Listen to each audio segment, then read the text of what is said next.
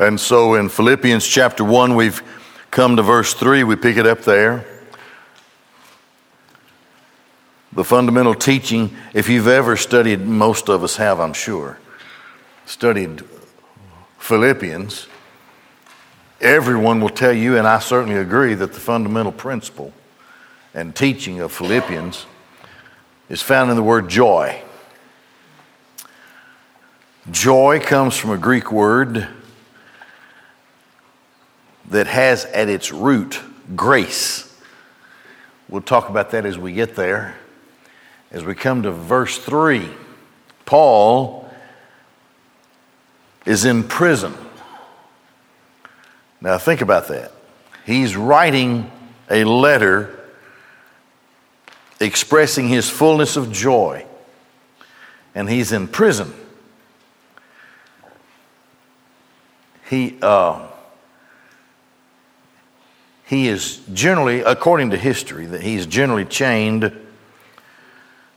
to a Praetorian guard, one of the elite soldiers, and they're always having to change this. Of course, they have shifts, and Paul is sort of in minimum security at this point in time, but he is chained to a Roman soldier. And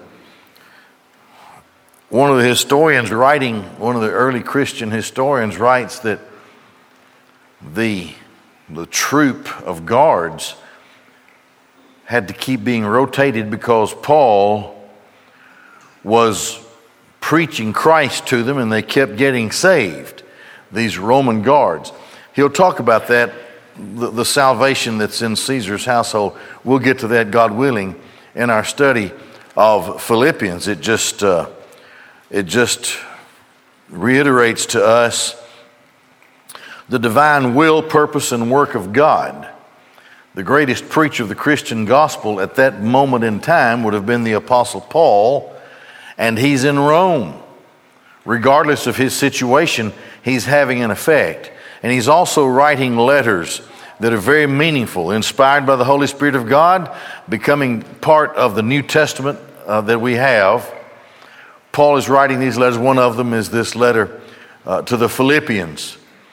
So he's in prison, and he's writing to the Philippians who have sent gifts to him, especially financial gifts, to help him keep going, in that he could live in his own rented house. And he was just, he was in prison, but he was in prison at his house, chained to a guard. Thinking about the Philippians, having thought about them, reflecting since he received their gifts, the Holy Spirit of God moves him to write this particular letter that is filled with the principle of joy in Christ, in serving Christ, in knowing people who are certainly related in a fellowship with us in Christ. A lot of ways to see it. Paul continues to write in that vein as we continue here in verse 3. I thank my God upon every remembrance of you. Now, you think about this. This would be his memory. He goes into Philippi if you really get down to it, he doesn't want to be there. It was his intention to go the other direction, you may recall in the book of Acts. But the Holy Spirit of God continued to arrest him and contain him until finally a vision came to him regarding the man in Macedonia, the Macedonian call. And the gospel then was carried, instead of into Asia, it was carried into Europe. Upon arriving by ship, he's 10 miles away from the chief city that's called Philippi.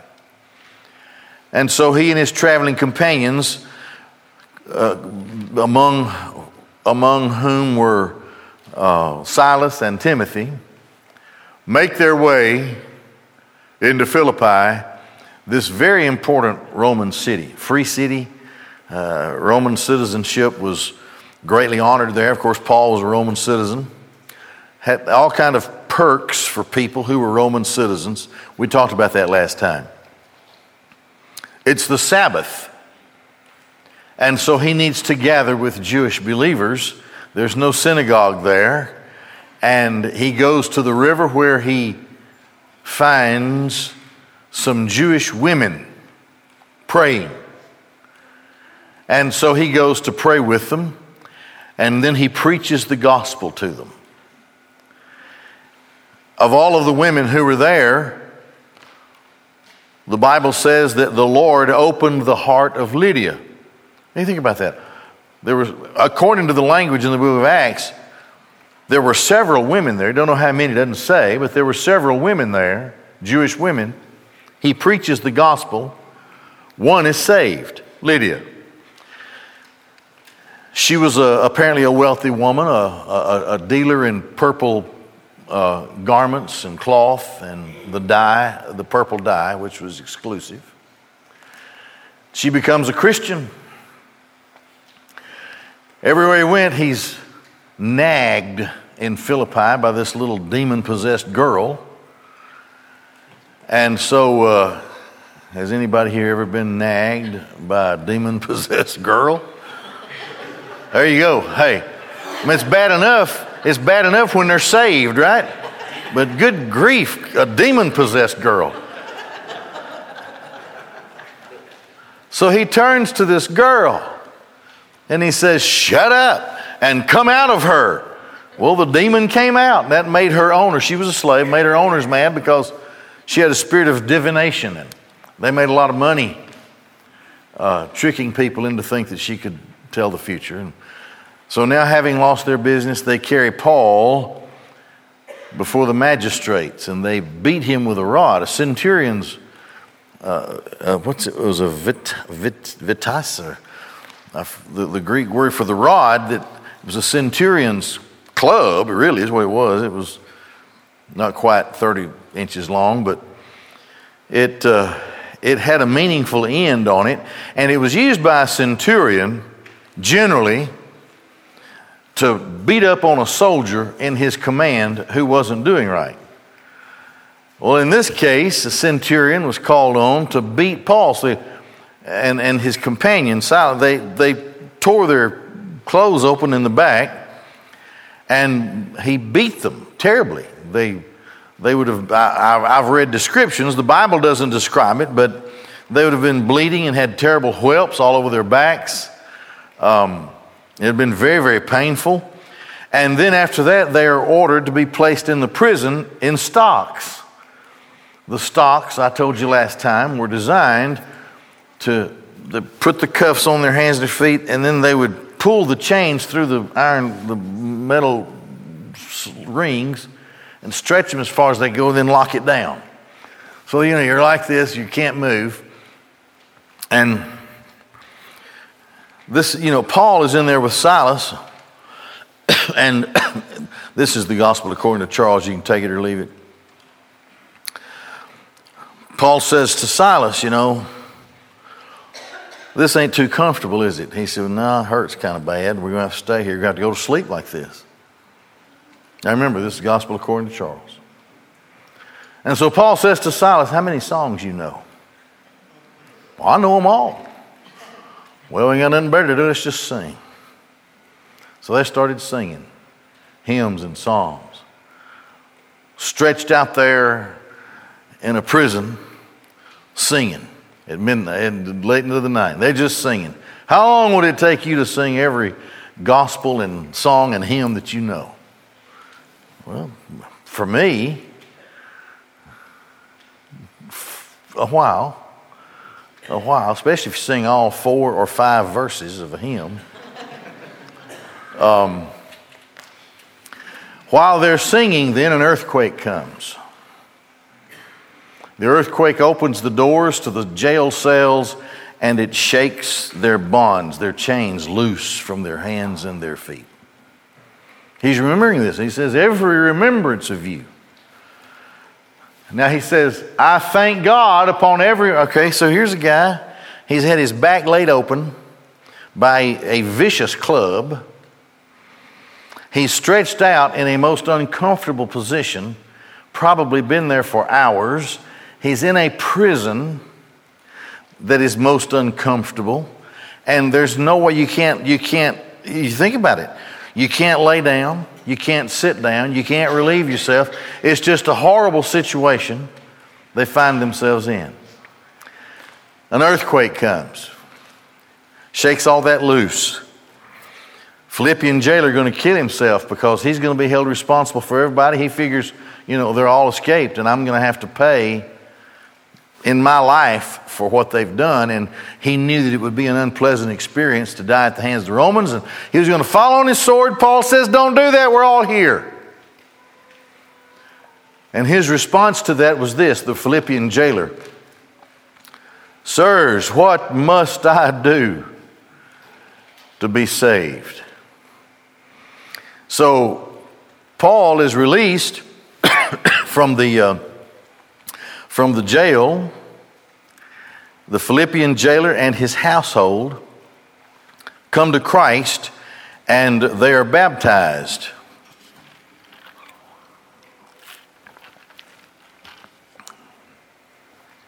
This is part of his memory. This is the start of the Philippian church.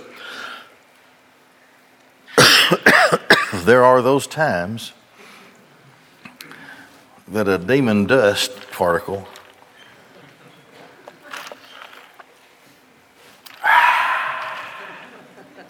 Are you thirsty? So, see, I told you. Demon dust particles, they're everywhere. Be thou gone. Okay. This is part of his memory. Now, that wouldn't be a pleasant memory. Hey, I've had churches.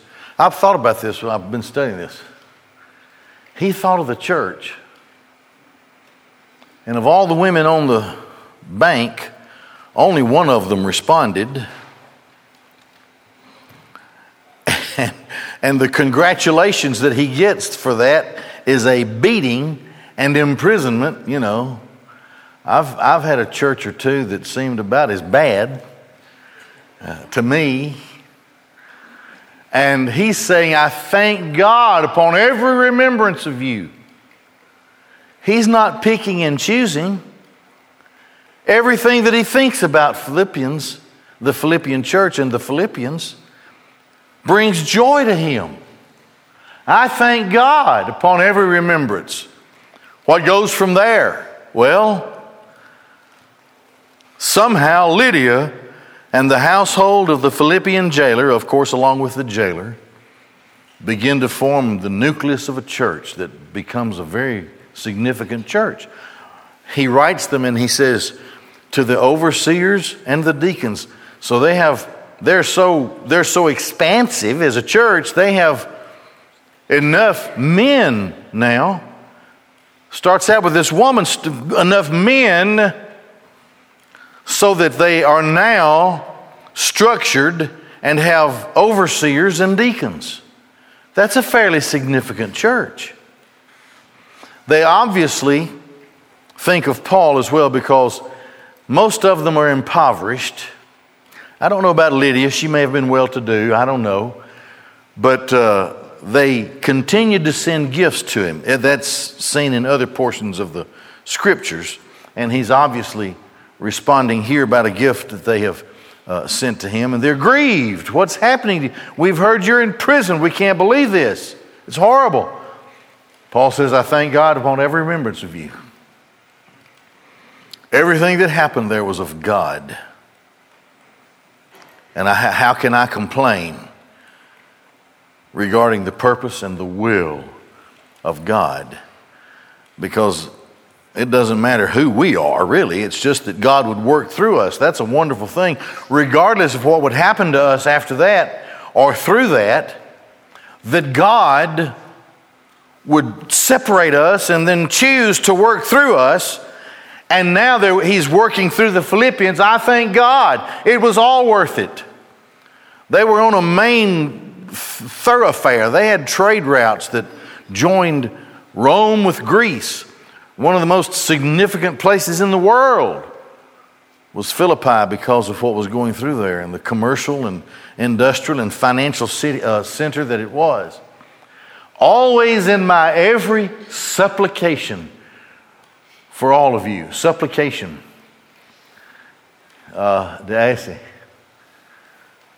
It means a heartfelt plea for the filling of specific needs. It's a list. If you have a prayer list and you pray and you have that prayer list and you're praying according to the list that you've made, you're supplicating.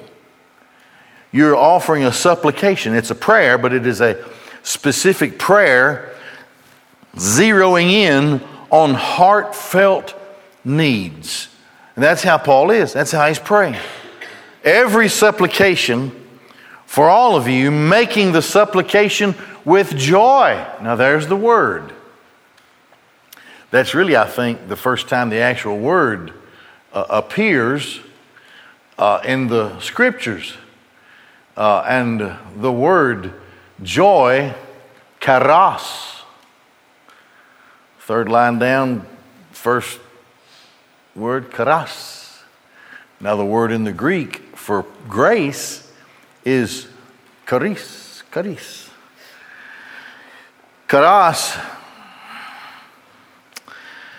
is an expression of grace. It's an effect of grace. You can't have this joy. You can't have charis without charis. So there's grace, and then because of this grace, there is this joy. And he's making this supplication with joy. Why? Because of your fellowship in the gospel. You see that word fellowship? It's translated maybe partner. Koinonia. You've heard that word before. Koinonia. To have common with. To have in common with. It could be translated communion. Fellowship. It could be partnership. That's what it means. Your partnership in the gospel. Your communion. Us coming together. And instead of the elements of the Lord's table, it is the blessings of the gospel. And we come together at that spiritual table, in this case, and have fellowship in the gospel. From the first day until now, being persuaded or being confident or having the trust, to have the trust, being persuaded of this very thing, that the one having begun a good work in you will complete it until the day of Jesus Christ. Now, here is a truth of your life and of my life in Christ. We are saved by grace. But the grace of God is a transforming thing in the life of a believer. And it is so powerfully transforming that it produces effects. There comes forth from the person who's been born again, who's been saved by the grace of God. It's a thing that is irrevocable. You can't stop it. The fruits of that grace, the product of that grace, is going to come through your life. And it may be for you one thing and for me another thing. Or various things for you and various things for me. And those things, those effects, may morph into other effects over time in your life in Christ. But this is what the Lord says through the apostle. The one having begun a good work in you. Now that's God, of course. Now look at the having begun. And examenus, Greek word, having begun. Listen to me. In the Greek language, it's in what's called the aorist middle. Aorist tense, middle voice. The aorist means that it happened. It's a snapshot. You can't reverse it. It happened. and the results of what happened just keep going on. But then also being in the middle voice, here's what that means. It means that the subject is doing the action and shares in the results of the action. Now that's the Lord. Now here's what that means to you and me. That means that when we are in Christ, what effects come from that, from grace, produced in our lives, are initiated by the Lord Almighty. Not just that, but as long as we walk in this life, He's with us, such that He participates in the results. He causes the thing to start, and He participates with us in the results that occur. Now, this is what Paul says to the Philippians. This is what the Holy Spirit says to the church. You're in Christ. If you're in Christ, you're doing something for Christ. It could be, I don't know what, you know in your life, surely. When that happens, one of the effects with Paul was joy. He can't go anywhere to do anything. He's in prison, but he's enjoying himself. Just basking in how productive God is through His grace as He works it out according to His purpose, having worked it through Paul and now through the Philippians and wherever. So they're fellowshipping in the gospel, and the one having begun a good work in you will complete it. Epitelese. Upon perfection, or upon completion, on perfection. It means He will complete it, He will fulfill it. I have this confidence in the Lord, as well as you should. If we're in Christ, the day will come. God called us. God has prepared this from before the foundation of the world. It's all of God. So what God appointed in eternity, He works out in time, and in the course of time calls me physically and visibly to Christ through conviction of sin. He gives to me the gift of repentance and confession. I could never repent if God had not caused me to be born again. I'm dead spiritually. I can't do anything. So it's all of God. And He gives me this gift, and He gives me the gift of confession. And having caused me to be born again, He gives me a new life. And in that life, I'm living in such a way, and I probably don't even realize it, that the effects of the grace of God are coming through my life. And this is God working it and being with me as He continues to work it. And finally in my life, it is fulfilled. I don't know when that day will be. It hadn't come yet. If I had died 15 years ago, it's still the truth that God would have fulfilled the work that He started in me. That's what that would have meant. I'm not dead yet. I may drop dead on the maybe that's the last thing I would teach people. And He would call, I don't know. But I know this. It's all of Him. He gave it. He started it. He sustains it. He's right there with me. And then it's a good work. And it won't stop until, according to the will of God, it is fulfilled and completed. That's what that means. Until the day of Jesus Christ. Now you can look at that a couple of ways. You can look at it, I suppose, as the day that you die, it's over, and He will have fulfilled it. Or you can look at it this way, which is what I prefer. The effects of your life will continue after you're dead. And those effects, well, consider the Apostle Paul. We're still being affected by what he has done, right? And the effects of what God has done through you and in you continues to have its effect until the day of Jesus Christ, namely, in the day of rapture and resurrection, we were called up to the judgment seat of Christ.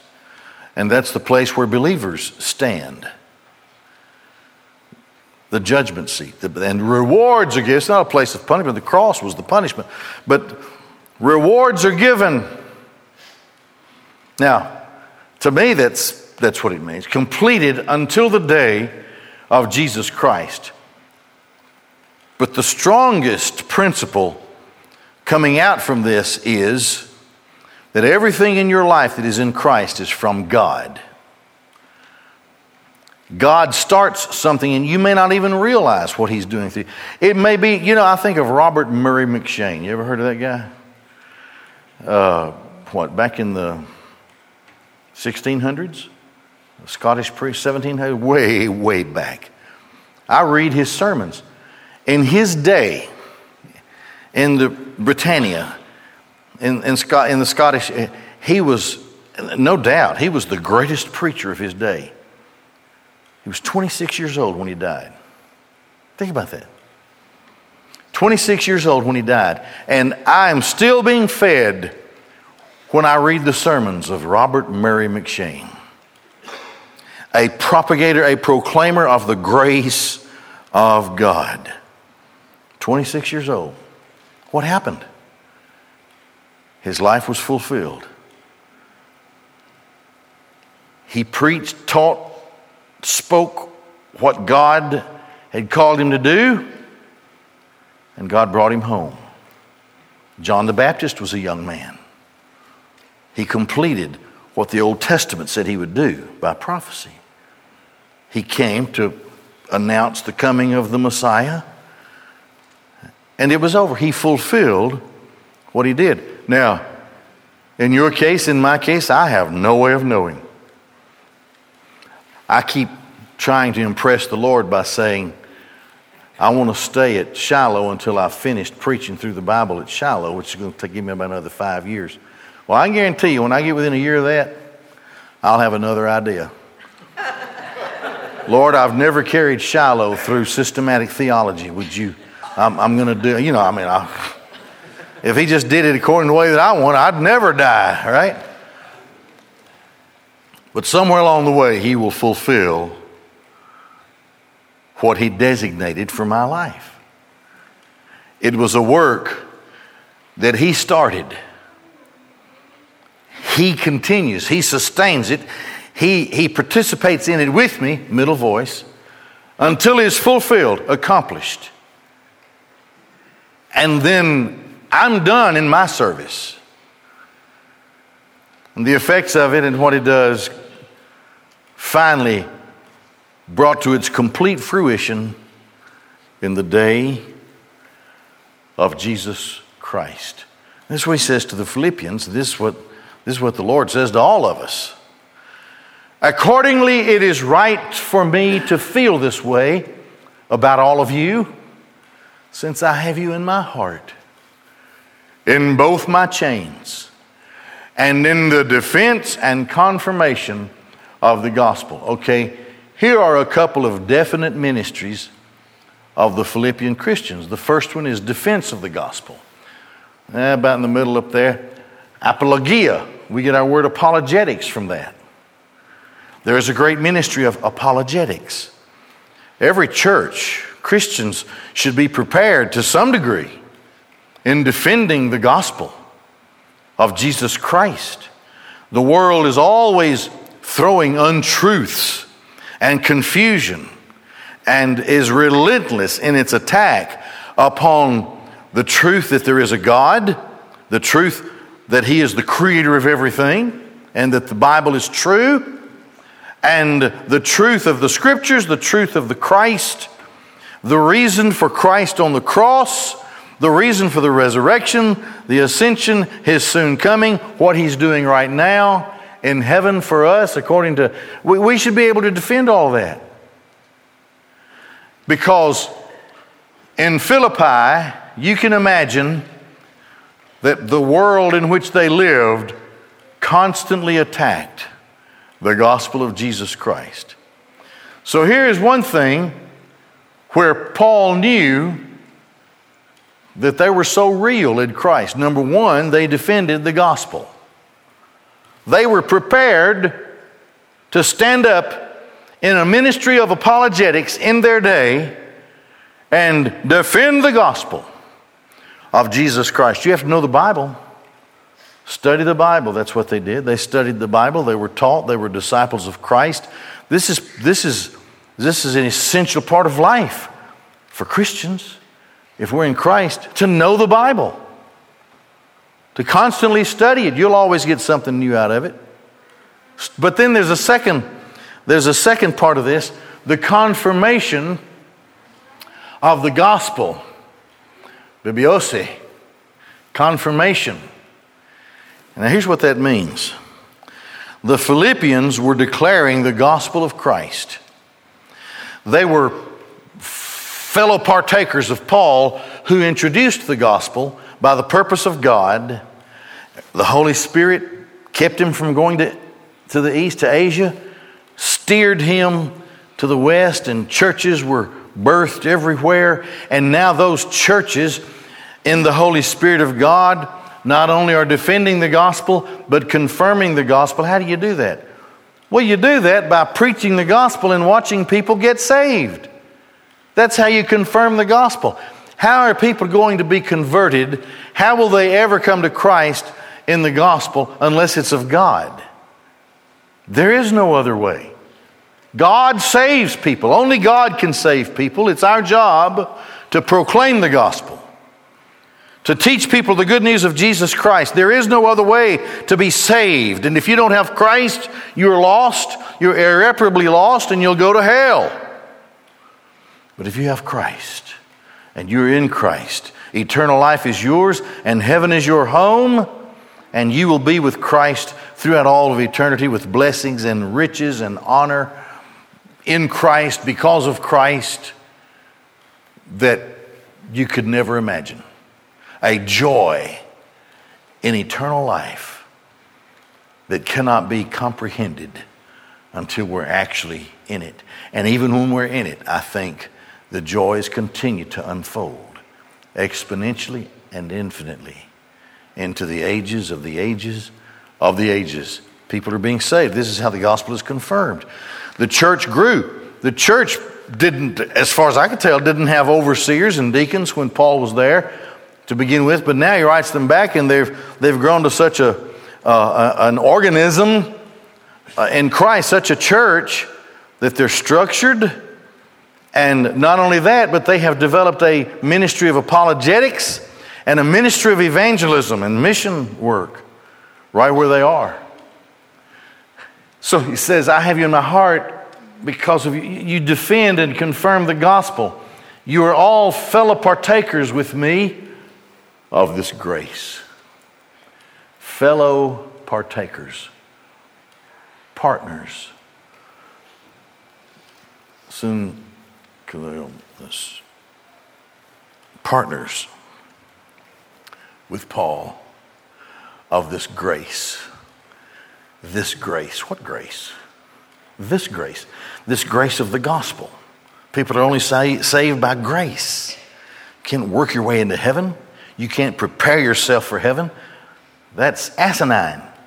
That's totally opposite of the gospel. The gospel is this. God calls you to Christ. It is a call that you cannot resist. And when God calls, you come. And when God calls, He makes you understand what a sinner you are and how hopeless you are without a Savior who took all of your sins upon Himself and took the punishment of it and put it away on the cross and guaranteed your resurrection by His resurrection. The gospel of Jesus Christ. Fellow partakers of me with this grace. That's the grace. The grace of the gospel of Christ. For God is my witness, how I long after you all. Paul was from the south. You all. How I long after you all in the affection of Christ Jesus. Would you bow your heads and close your eyes? Jesus Christ is the Son of God. There is no other way to be saved but through Christ and faith in Him. In just a moment, we'll be dismissed from this room by benediction.